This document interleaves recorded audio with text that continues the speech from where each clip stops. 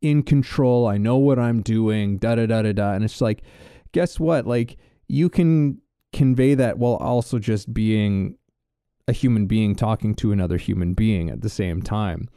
And yeah, and like that pitch, you know, like when you look at something like making a movie pitch, it is like, you said it exactly. It's an emotional thing, right? Like, we don't go to the movies to just like, yes, we want a good plot. We want a good story. But it's all about the emotion of it, the feeling that I get watching the thing. And that's when you're doing the pitch, what you're trying to get. You're trying to, at some level, capture the feeling that you want the audience to have. But now you just have to, you're just trying to verbalize it because you don't have the medium there yet. But you want it to have that quality of like, you're telling your friend about this movie that they think that they should go and see, right? And to a large degree, you know, it reminds me of like how,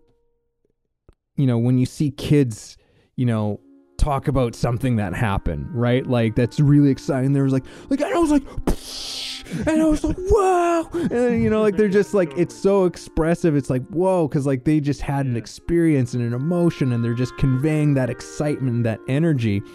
And you know, it's like, you still want that.